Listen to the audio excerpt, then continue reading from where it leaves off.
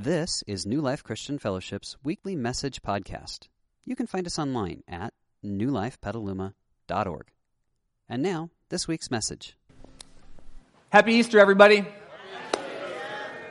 I am so excited to be with you this morning. If we haven't had a chance to meet yet, my name is Kevin. I'm one of the pastors here at New Life, and I'm going to be guiding our time together for the next half hour or so as we continue our journey celebration together. So whether it's your first time or your 100th time, I want to welcome you. We have been praying for you. We've been preparing for you. And our hope today is that you would connect with God in some deeper way, in some new level.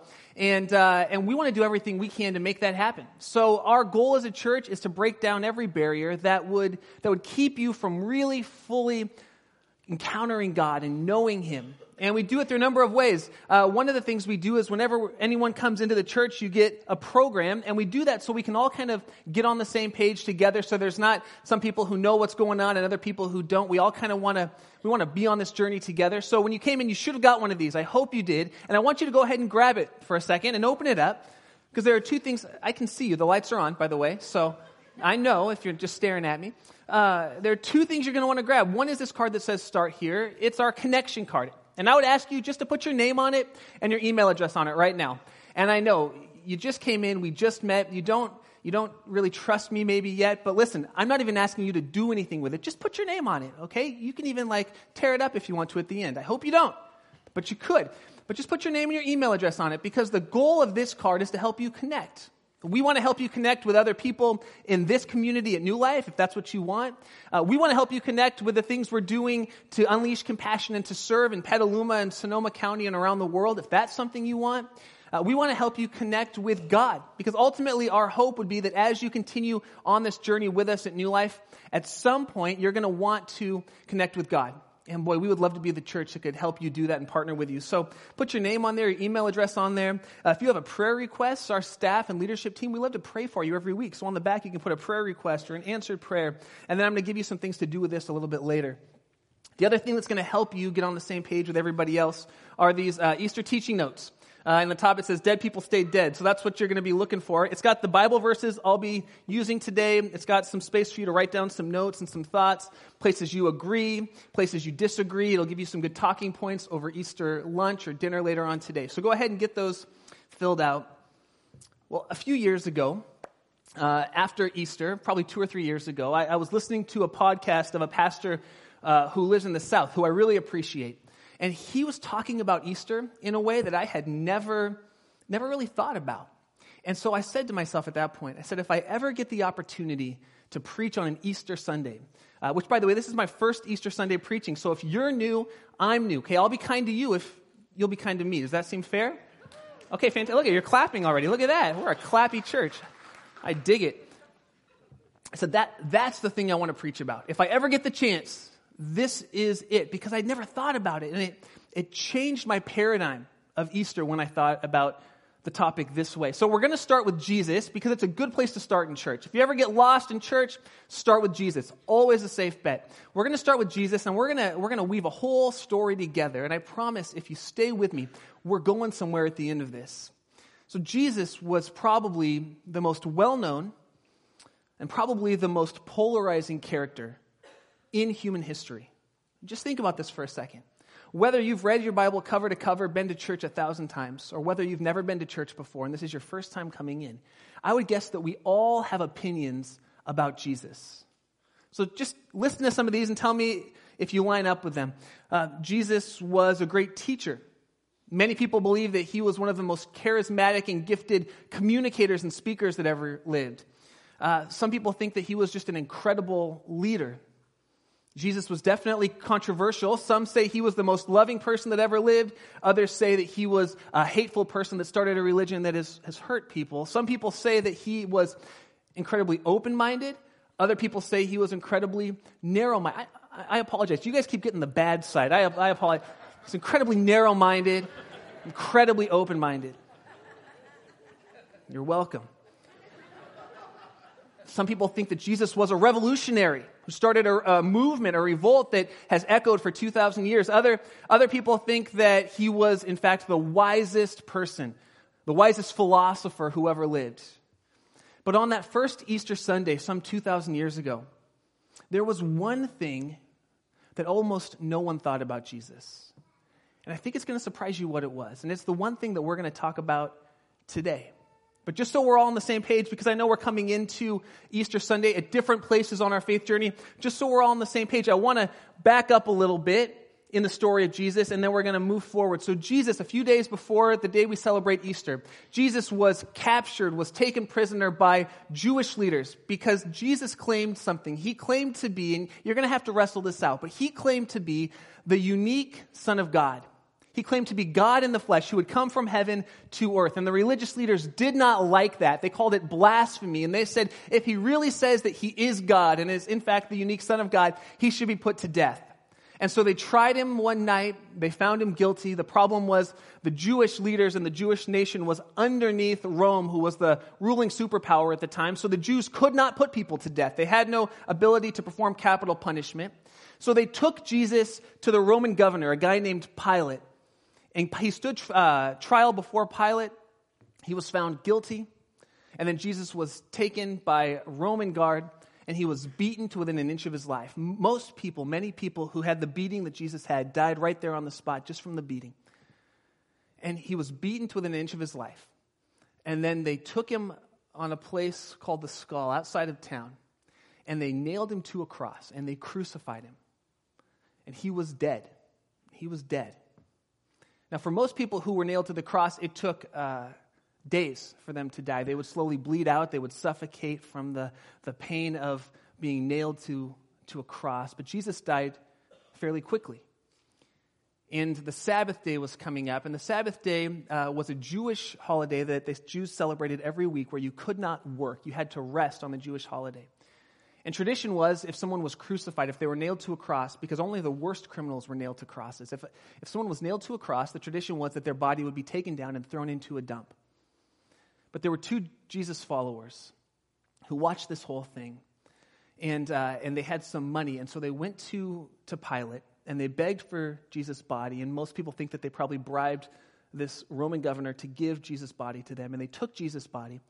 And the Sabbath day was coming up the next day, and so they hurried and they buried him. They wrapped him in some burial clothes, and they put some spices on him, and they put him into a tomb. And these two men, their names were Joseph and Nicodemus, they loved Jesus. They had followed Jesus at some time from a distance, and they came to believe that Jesus was unique in some way. But on that day, when they buried Jesus, they were heartbroken because they believed that Jesus was dead. And they believed he was going to stay dead. And so they went away that day heartbroken. And the Sabbath happened, and then 2 nights and 1 day passed. If you ever wonder how Easter kind of happens, 2 nights and 1 day passed. So we're in our 3rd day of the story. And probably the most famous female who followed Jesus was a woman named Mary.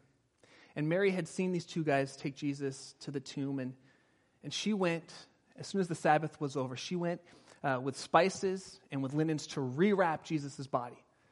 And people debate, why would, if they had already wrapped her body, why would this woman go and rewrap her body? And this is just my opinion, but to the best of my understanding, she watched 2 guys do something in a hurry, so she thought, better go do it right.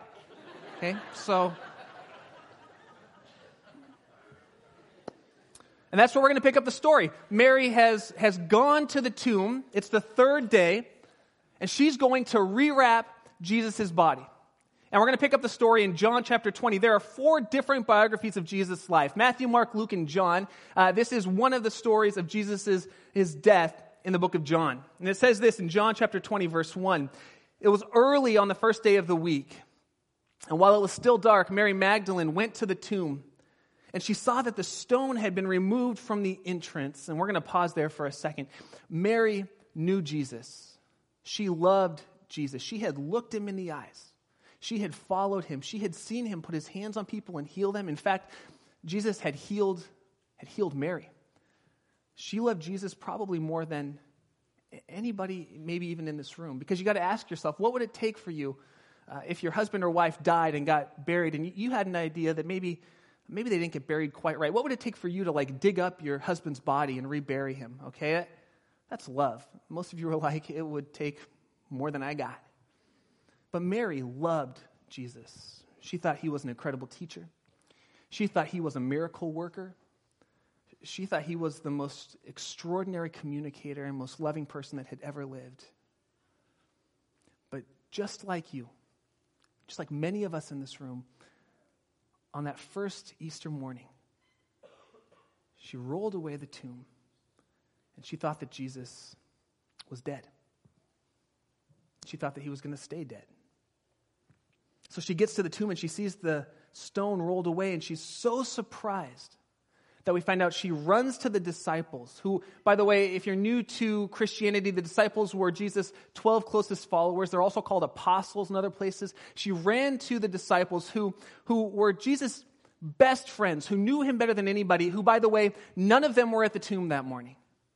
Because just like Mary and just like the men who buried him, and just like many of us, they knew Jesus was dead and they believed Jesus was going to stay dead. See, they weren't there. It's not like the disciples had a sunrise service and they were out there at sunrise counting down 10, 9, 8. They weren't there. They weren't there. Verse 2 of John chapter 20 says this: she came running to Simon Peter. He was the leader of the disciples. She came running to Simon and the other disciple, the one who Jesus loved, which that's the guy, John, who's writing the story. He's got a bit of like an ego thing. He's like, yeah, Jesus loves you guys, but he loves me, and I'm writing this book. So he writes about himself as the one who Jesus loved. So he's like, she came to Simon Peter, and she came to me, John says, the one who Jesus loved. And this is what Mary said.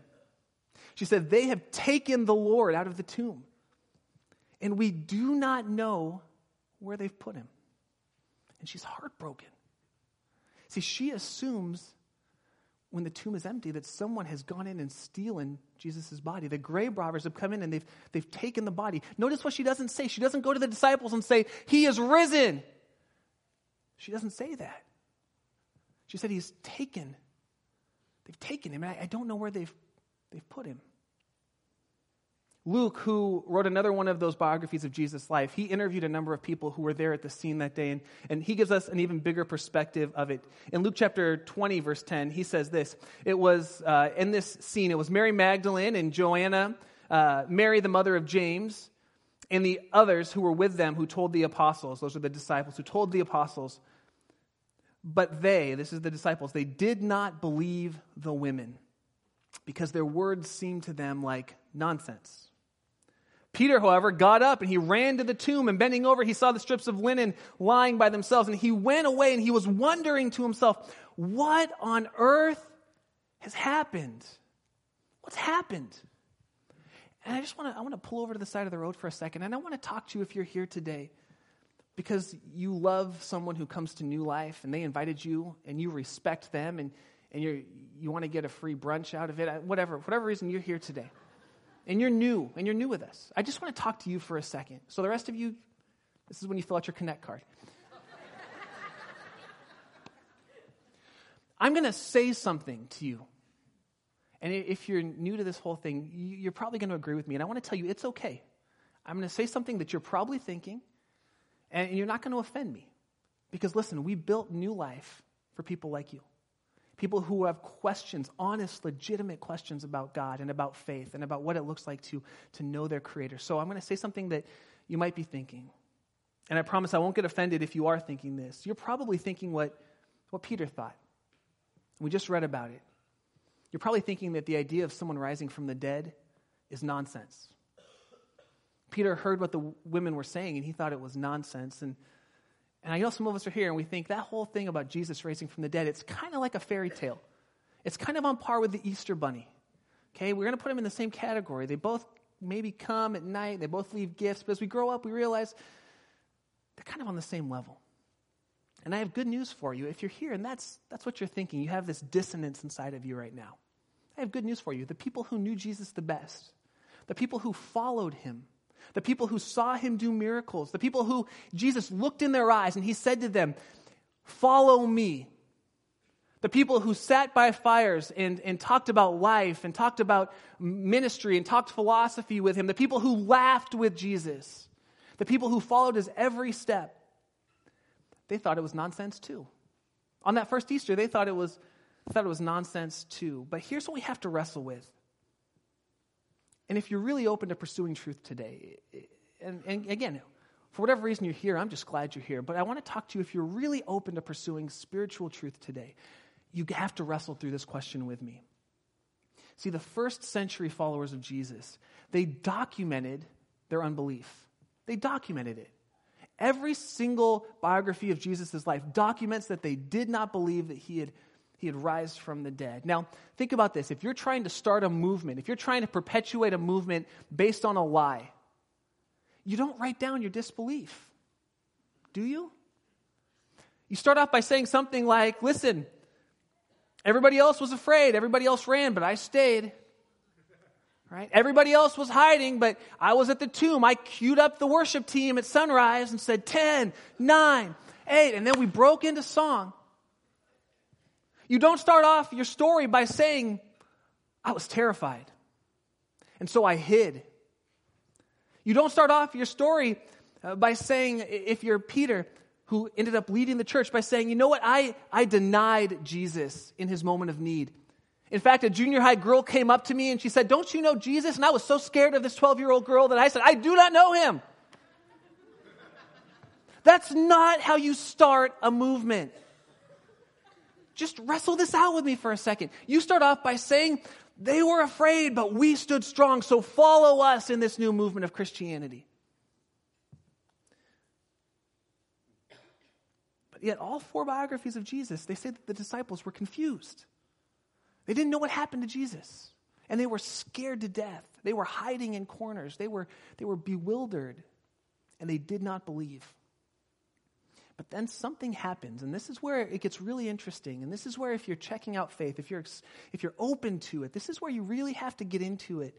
Say, could there be some truth here? Because just a few weeks after Jesus died, not a few months, not a few years, a few weeks after Jesus' life, those same people who were terrified and who were hiding and who were bewildered, they came out into the streets and they proclaimed not Jesus' teachings. They didn't proclaim his miracles. They said, Jesus, who you crucified, who you killed, who we all saw die, who was fully dead, is fully alive. And they said, we have seen him. I was a history major in my undergrad studies. In history, we find out that it takes about 90 years for a generation to die off completely. Therefore, it takes about 90 years for a story to be changed, for a lie to be manufactured, for folklore to kind of come into the story. But these disciples didn't wait 90 days. They were close, but that's another conversation. I'm not a math guy. I'm a history guy. They didn't wait 90 weeks. They didn't wait 90 years. They waited just a handful of weeks, and they went to the same people in the same town who witnessed Jesus being killed. And they said, I know he was dead. You saw him and I saw him. But he's alive. And we've seen it. And friends, it changed them. It changed them. And we got to wrestle that to the ground. Something happened that changed them. In fact, Peter and James, 2 of Jesus' followers, just a few weeks after he died, Peter and James were walking up to the temple where everyone went to worship God, and they saw a man who was paralyzed, and they said to him, in the name of Jesus, get up and walk. And anytime you take a paralyzed person and you have him get up and walk, a crowd is going to gather. And you got to know this about Peter. Peter loved crowds, and whenever a crowd gathered, he loved to preach. He would just talk even if he had nothing to say. He was an external processor. He'd just start going for it. And so this crowd gathers together, and I want to give you just an excerpt from the sermon that Peter preaches on that day. It comes from Acts chapter 3. And this is what he says, and just notice this. He says, not Jesus was a great miracle worker. He doesn't say Jesus was a great teacher. He says, to the very people who killed Jesus, he says, you handed him over to be killed. You disowned him before Pilate, though he had decided to let him go. You disowned the holy and the righteous one, and instead you asked for a murderer to be released in his place. Verse 15, he says, you killed the author of life, but God has raised him from the dead, and we are witnesses to this. He says to these people, you were there, you saw it, you disowned him. And Peter says, listen, I disowned him too. I disowned him too. But God raised him from the dead. Listen, if this is a lie, if this whole Jesus raising from the dead thing is a lie, people 2,000 years ago weren't so dumb. They would have walked over to the tomb, they would have rolled the rock away, and they would have seen Jesus' body. If it was a lie, they could have just gone and checked. It wasn't like everyone had died off and we were across the country or around the world. It was right there where it happened. But they didn't. If it was a lie, someone would have written in those early days, because there were historians in the Roman world and they kept great records. Someone would have written that there's a lie, that Jesus is really dead, but they didn't. So Peter goes to him and he says, you killed him. You killed him, but God raised him from the dead. And I just want to say, them's fighting words. Right? Think about it. What would it take for you to go, if someone killed your best friend, what would it take for you to go to an angry mob by yourself and say, you know what? I know you were acquitted. I know you got off, but you killed him. You'd be hoping you had someone big behind you, right? Because that's when the fight starts. And sure enough, it did. Peter and James, they got thrown into jail on the spot. And the next day they had to go and stand before the same religious leaders that had killed Jesus. Now, if you're them, this is the perfect time to minimize the whole raising from the dead thing. Because they know that, depending on what they say to these religious leaders, that they could probably die too. So if it's a lie, this would be the perfect time to say to the religious leaders, if you're Peter and you're James, to say to them something like, yeah, Jesus was a great teacher. Yeah, Jesus did some great miracles. We love Jesus. Man, we miss him. We miss him. But they don't say it. And again, if you're here today and you're honestly seeking truth, just wrestle with this with me on Easter Sunday. Just wrestle it to the ground. This is what they say to the religious leaders. They say, salvation is found in no one else, for there is no other name under heaven given to mankind by which we must be saved. And when the religious leaders, saw the courage of Peter and John, and they realized that they were unschooled, ordinary men, they were astonished, and they took note that these men had been with Jesus. The religious leaders said, these were the guys who were hiding, who were afraid, who ran away, who went back to their fishing businesses, who went back to their law practices. But something has changed about them. Something has changed about them. Friend, do you know what event catapulted Christianity out of the Roman world? The single event that moved Christianity from 2,000 years ago to make it the most widely held faith in the world. It wasn't Jesus' teachings. And it wasn't Jesus' miracles. It was the fact that people looked at him and they saw him raised from the dead. And they touched him and they felt him. See, and this is just the one thing I want to leave you with today. And it's in your notes. See, when the disciples saw Jesus after he rose from the dead, they had a transforming moment. And I'm hoping some of us will have the same transforming moment today. They moved from believing that Jesus was a good teacher, that Jesus was a moral guy, that Jesus was charismatic, that Jesus was a revolutionary. They moved from believing that Jesus was to believing in Jesus as the risen Savior of the world. Yeah, you can clap. You can get your clap on. It's Easter. I like that. Slow clap in church. I want to talk to you because you and I aren't so different. I'm on the stage. I get it, but we all have a starting place in our faith. And I'm like a lot of you were. For years, I went to church, maybe once a month, maybe every other month. I'd always go on Easter. I'd always go on Christmas. And I spent a long time believing that blank about Jesus, that he was a good teacher, that he was a moral guy, that he did some cool things thousands of years ago. But it wasn't until I moved from believing that Jesus was to believing in Jesus as the risen Savior of the world that it had any effect on my life, that it had any transforming power on my life. And if that's the sticking point for you today, I want to challenge you. I want to ask you, would you be open to considering not that Jesus was a good teacher, but that the people who touched him and saw him and felt him believed that he was alive? And I want to say this to you. If you think anything about Jesus, if you think that he was a good guy, if you think that he was a moral teacher, if you like that whole love your neighbor as yourself thing, you think that's a good way to kind of live life. If you're going to believe anything about Jesus, anything you know about him came from these guys who walked with him. And if you're going to believe anything about Jesus, why not believe the most important thing they said about Jesus? Because they didn't go around talking about his teachings or his miracles. They didn't say that whole love thing. That's good.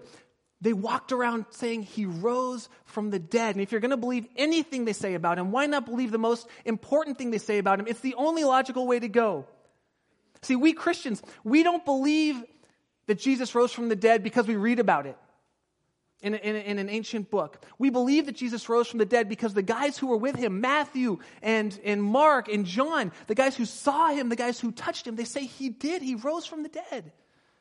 James, who was the half-brother of Jesus, he said Jesus rose from the dead. And I just want to ask you for a second, what would it take for you to believe that your brother was the risen Savior of the world? Just think about that. I don't care what my brother says. I'm never going to believe that about him because I know him. Listen, that's one of the greatest proofs that Jesus is the Savior of the world. His brother even believed. Yeah, our moms think we're the Savior of the world, not our brothers. My goodness. And I know what you're thinking. Dead people do not come back to life. But God raised Jesus from the dead. It is the message of Christianity.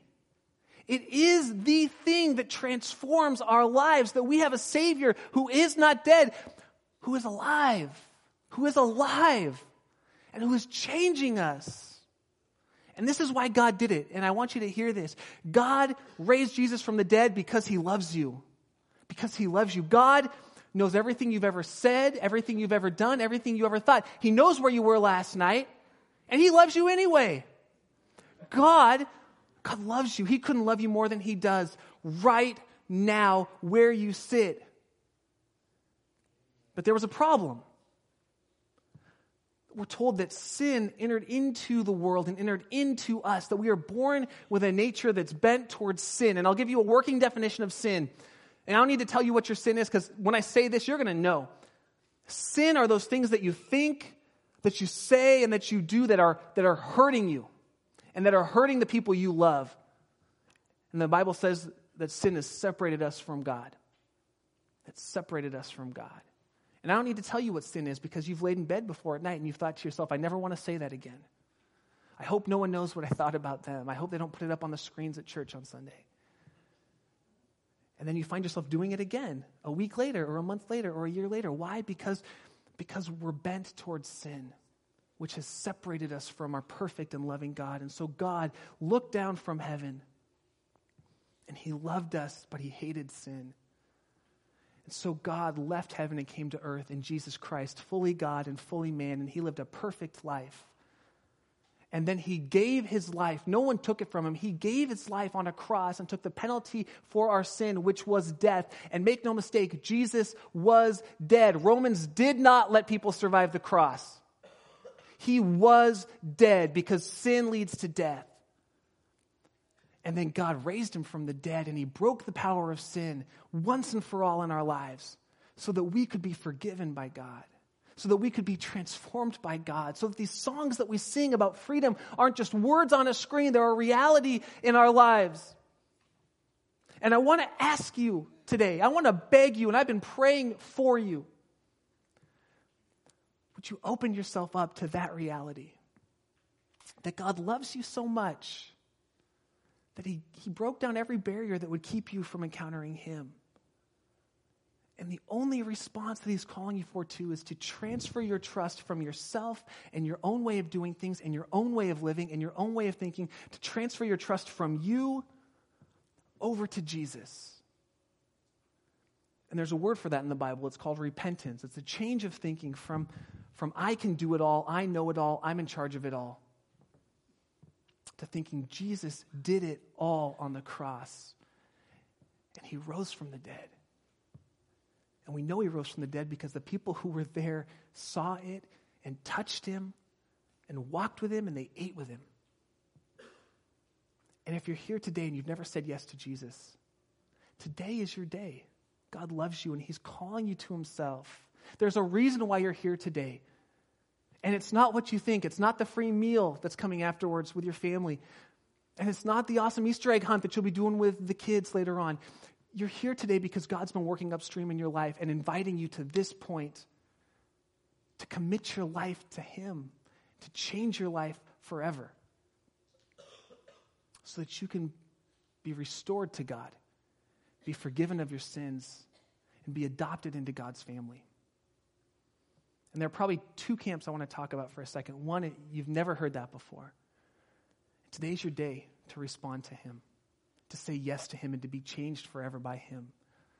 And the second group of people are people who grew up like me, going to church off and on, but then when you had the choice to kind of do your own thing, you just decided not to. And right now, you believe that Jesus was a good guy, that Jesus founded a religion, that Jesus did some miracles, but you don't believe in Jesus as your Savior. I want to call you to recommit your life to God, to allow the living Lord of the world to change you. So we're going to pray in just a second, and I'm going to pray for all of us, and then I'm going to give you space. If you're ready to commit or recommit yourself to God, to say a quiet prayer, I'm going to give you some words, and you can just say them in your heart, say them in your head. You can even whisper them out loud. It's not a magic spell. It's simply a prayer of commitment to God, where you would transfer your trust from yourself to Jesus. It is the single most life-changing thing that you will ever do. And if you sense God calling you today, now is your time. If your heart is beating, if you've heard this before, but today it hits you in the gut, it hits you in your core, that's God calling you. It's God calling you. So would you join me? Let's pray together. And for all of us, God, for all of us today, I want to thank you, Lord, that we're not talking about some ancient dead religion. We are talking about a living Savior who hears our prayers now and who responds to them real time in our lives. Thank you that you loved us so much, that you left heaven and came to earth, that you gave your life on a cross, and that you rose from the dead, and that you're fully alive, and that in you we can be fully alive. And if you're here today and you're ready to either commit your life to Jesus for the first time or recommit your life to him, I want to tell you this is your time. God has you here for a reason. Be restored to your Creator. Be forgiven of your sin.